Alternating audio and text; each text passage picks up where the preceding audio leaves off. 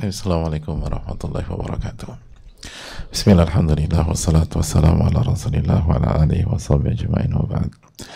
Allahumma inna nas'aluka ilman nafi'a wa na'udzubika min ilmin la yanfa'. Semoga Allah SWT memberikan kita ilmu nafi' dan melindungi kita dari ilmu yang tidak bermanfaat. Semoga Allah menjaga kita semua, keluarga kita, guru-guru kita, orang tua kita, ulama-ulama kita. Semoga Allah SWT menjaga seluruh kaum muslimin dimanapun berada, khususnya yang terzolimi di Palestina dan lain-lain, dan semoga Allah SWT memberikan kebaikan di dunia dan di akhirat, amin ya rabbal alamin. Dan hadirin Allah muliakan, semoga Allah merahmati al-Imam An-Nawawi rahimahullah ta'ala rahmatan wasi'ah. Kita masih berbicara tentang kesimpulan dari bab ini, bab memuliakan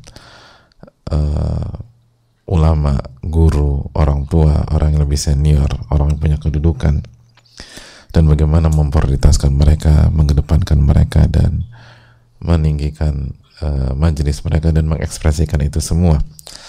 Dan kita sedang membahas tentang apa sih hak-hak mereka. Kalau kita bisa simpulkan dari bab ini, di antara kita sudah bahas tentang yang pertama jelas memuliakan mereka, mengagungkan, memuliakan dan menghormati mereka dengan segala cara yang selama tidak melampaui batas. Dan kita sudah jelaskan poin-poinnya, bahkan kita juga jelaskan bagaimana Mu'adz bin Sirin menceritakan bahwa saya duduk di majelisnya Abdurrahman bin Abi Layla dan beliau dimuliakan, disikapi, dihormati sebagaimana layaknya raja dihormati oleh murid-murid mereka, oleh murid-murid beliau. Itu menunjukkan bagaimana ulama atau guru itu dimuliakan. Lalu juga, dan itu praktek para ulama-ulama klasik, karena mengikuti sabda Nabi SAW, inna min ijlalillah ikram di syaibatil muslim. Di antara bentuk mengagungkan Allah SWT adalah memuliakan seorang muslim yang telah beruban.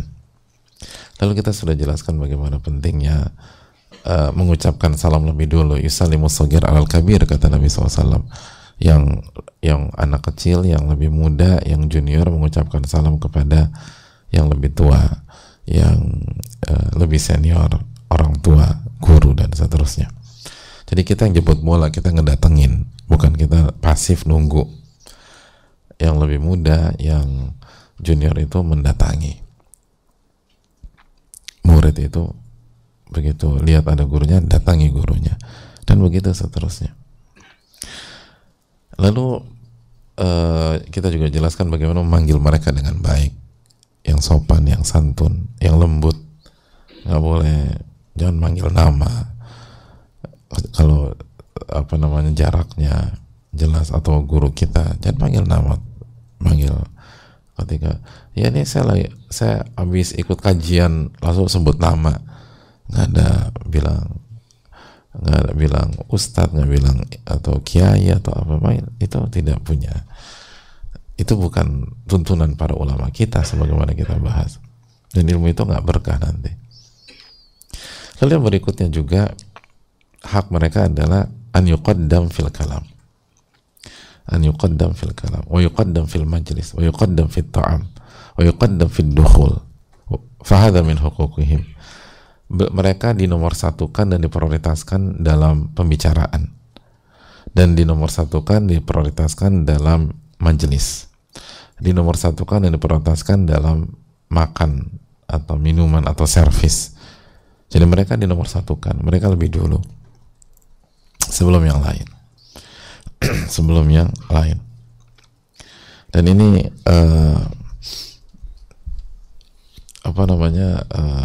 pelajaran dari hadis Nabi SAW ketika Abdurrahman berbicara. Lalu Nabi SAW memutus pembicaraan Abdurrahman dan mengatakan apa? Kabir. Ternyata wa huwa ahdathul qaum. Ternyata Abdurrahman pada saat itu paling muda. Dan Nabi SAW, bahkan Nabi SAW memberhentikan loh. Dan hadisnya sudah kita bahas. Kabir. Yang tua bicara, bukan Anda. Ada yang lebih tua di sini, bukan yang paling muda bicara. Kecuali sudah diizinkan kecuali uh, yang muda ini yang tahu dan yang lain nggak tahu dan diizinkan, diminta, itulah. Tapi kalau konten yang sama atau pembahasan yang sama bisa disampaikan yang lebih senior, maka senior lebih dulu dan yang lebih tua yang lebih tua. Itu pelajaran. Dan juga hadis Samurah, beliau cerita bahwa saya masih kecil di masa Rasulullah SAW dan saya banyak hafal dari beliau, dan tidak ada yang mencegah saya bicara kecuali ada banyak yang lebih tua, lebih senior di tengah-tengah saya. Lihat ya, para sahabat radhiyallahu ta'ala anhum. Itu pelajaran besar, pelajaran mahal. Begitu juga, dan ini praktek para ulama kita, hadirin, praktek para ulama. Malik bin Maghul pernah mengatakan, aku pernah jalan bersama Talha bin Musarrif, lalu fasirna ila madiq, lalu di tengah perjalanan kita melewati jalan yang sempit gitu loh. Jadi Malik dan Talha jalan, lalu di tengah jalan melewati jalan yang sempit dan harus nggak bisa bareng-bareng, harus satu gitu loh. Fataqaddamani, lalu Malik menyampaikan, thumma qala li law kuntu a'lam annaka akbar minni bi yawmin ma taqaddamtuka. Lalu Malik mengatakan bahwa Talha berjalan lebih dulu. Setelah itu beliau sampaikan, kalau aku tahu engkau lebih tua daripada aku, satu hari aja aku nggak akan mendahuluimu. Aku nggak akan mendahului. Jadi kalau aku, mohon maaf, aku nggak tahu. Kalau aku tahu, aku nggak akan mendahuluimu. Ya. Satu hari saja kamu lebih berhak. Bayangkan, dulu para ulama itu didik dengan value seperti itu, atau nilai-nilai seperti itu. Dan itu contoh banyak di kalangan para ulama kita. Ada Fadl bin Musa rahimahullah, intahitu ana wa Abdullah bin Mubarak ila Qantara. Beliau menceritakan beliau bersama Abdullah bin Mubarak. Faqultu lahu taqaddam. Lalu aku mengatakan kepada Abdullah bin Mubarak, engkau duluan, silakan engkau duluan. Jadi Fadl memprioritaskan Abdullah bin Mubarak, engkau duluan. Wa qala li taqaddam. Abdullah bin Mubarak justru mengatakan sebaliknya, kamu yang duluan. Jadi bukan saling duluan, saling mempersilahkan. Antum silakan Anda engkau duluan. Enggak engkau duluan, kan gitu. Lalu apa yang terjadi? Fasabtuhu. Itu on the spot di saat itu, kata Fadl, lalu aku menghitung umurku dan umur beliau, siapa yang lebih tua di saat itu. Faidha ana akbaru minhu bisanatain. Ternyata aku ini lebih tua daripada beliau 2 tahun. Gitu. Jadi hitung dulu. Gitu. Jadi kalau misalnya kita di tempat-tempat, silakan Bapak duluan gitu. Misalnya lagi ngambil makan gitu loh di pernikahan, enggak duluan. Oke, KTP. Anda lebih tua duluan gitu. Ya nggak harus gitu juga, tapi intinya sampai begitu loh gitu loh. Nggak mereka tuh ngerti gimana harus bersikap dari yang paling detail gitu, sampai dihitung di tempat. Nggak umur engkau berapa, sekian, aku umur sekian, aku lebih tua, qadarullah, ya udah duluan, kata nomor duluan gitu. Ngerti mereka itu. Jadi dari mana kesimpulan bahwa orang yang belajar agama, mengerti sunnah Nabi SAW itu kaku, terus nggak punya adab, terus primitif, terus nggak modern. Orang ngerti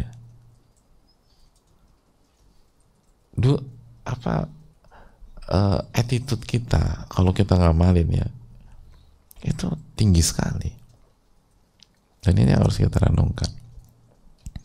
Maka ini menunjukkan bahwa dulu para ulama tahu ini usia berapa, dan mereka cari tahu untuk memuliakan dan untuk menunaikan hak, bukan kepo, bukan nggak jelas, tapi untuk menunaikan hak orang,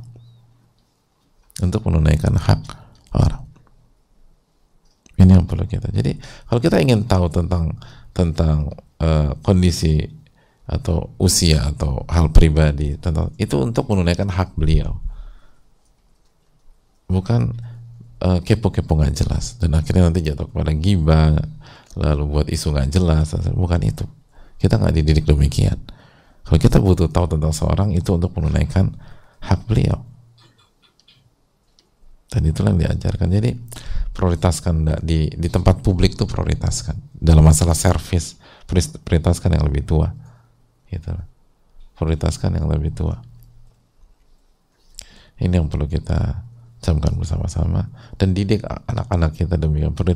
Didik anak kita, prioritaskan kakeknya, didik anak kita memprioritaskan neneknya, didik anak kita prioritaskan pamannya, didik anak kita prioritaskan bibinya, gitu. Didik anak kita prioritaskan kakaknya, dan didik yang paling tua menyayangi adiknya. Begitu caranya didik, gitu. Terkadang yang membuat anak paling kecil egois apa?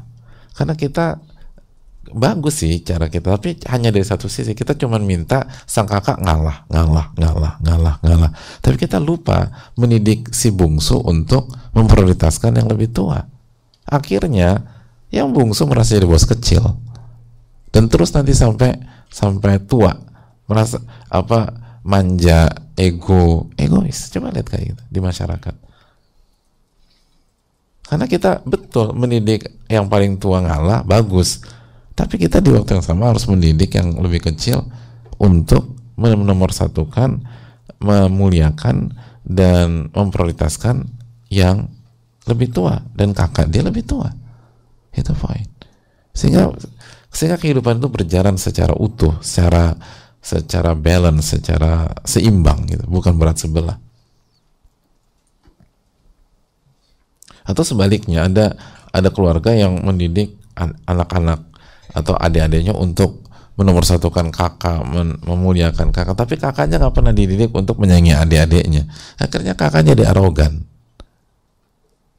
ya, sampai besar arogan, udah nggak pernah mau dengar suara adik-adik, nggak pernah mau ngerti perasaan mereka, nggak pernah menerima aspirasi mereka. Ternyata kita salah didik selama ini. Jadi kakak disuruh ngalah, betul, nggak saya, tapi adik harus tahu, nggak, ini nggak, kakakmu duluan, beliau lebih tua, kita harus memuliakan yang lebih tua, gitu. Itu hal yang perlu kita camkan bersama-sama.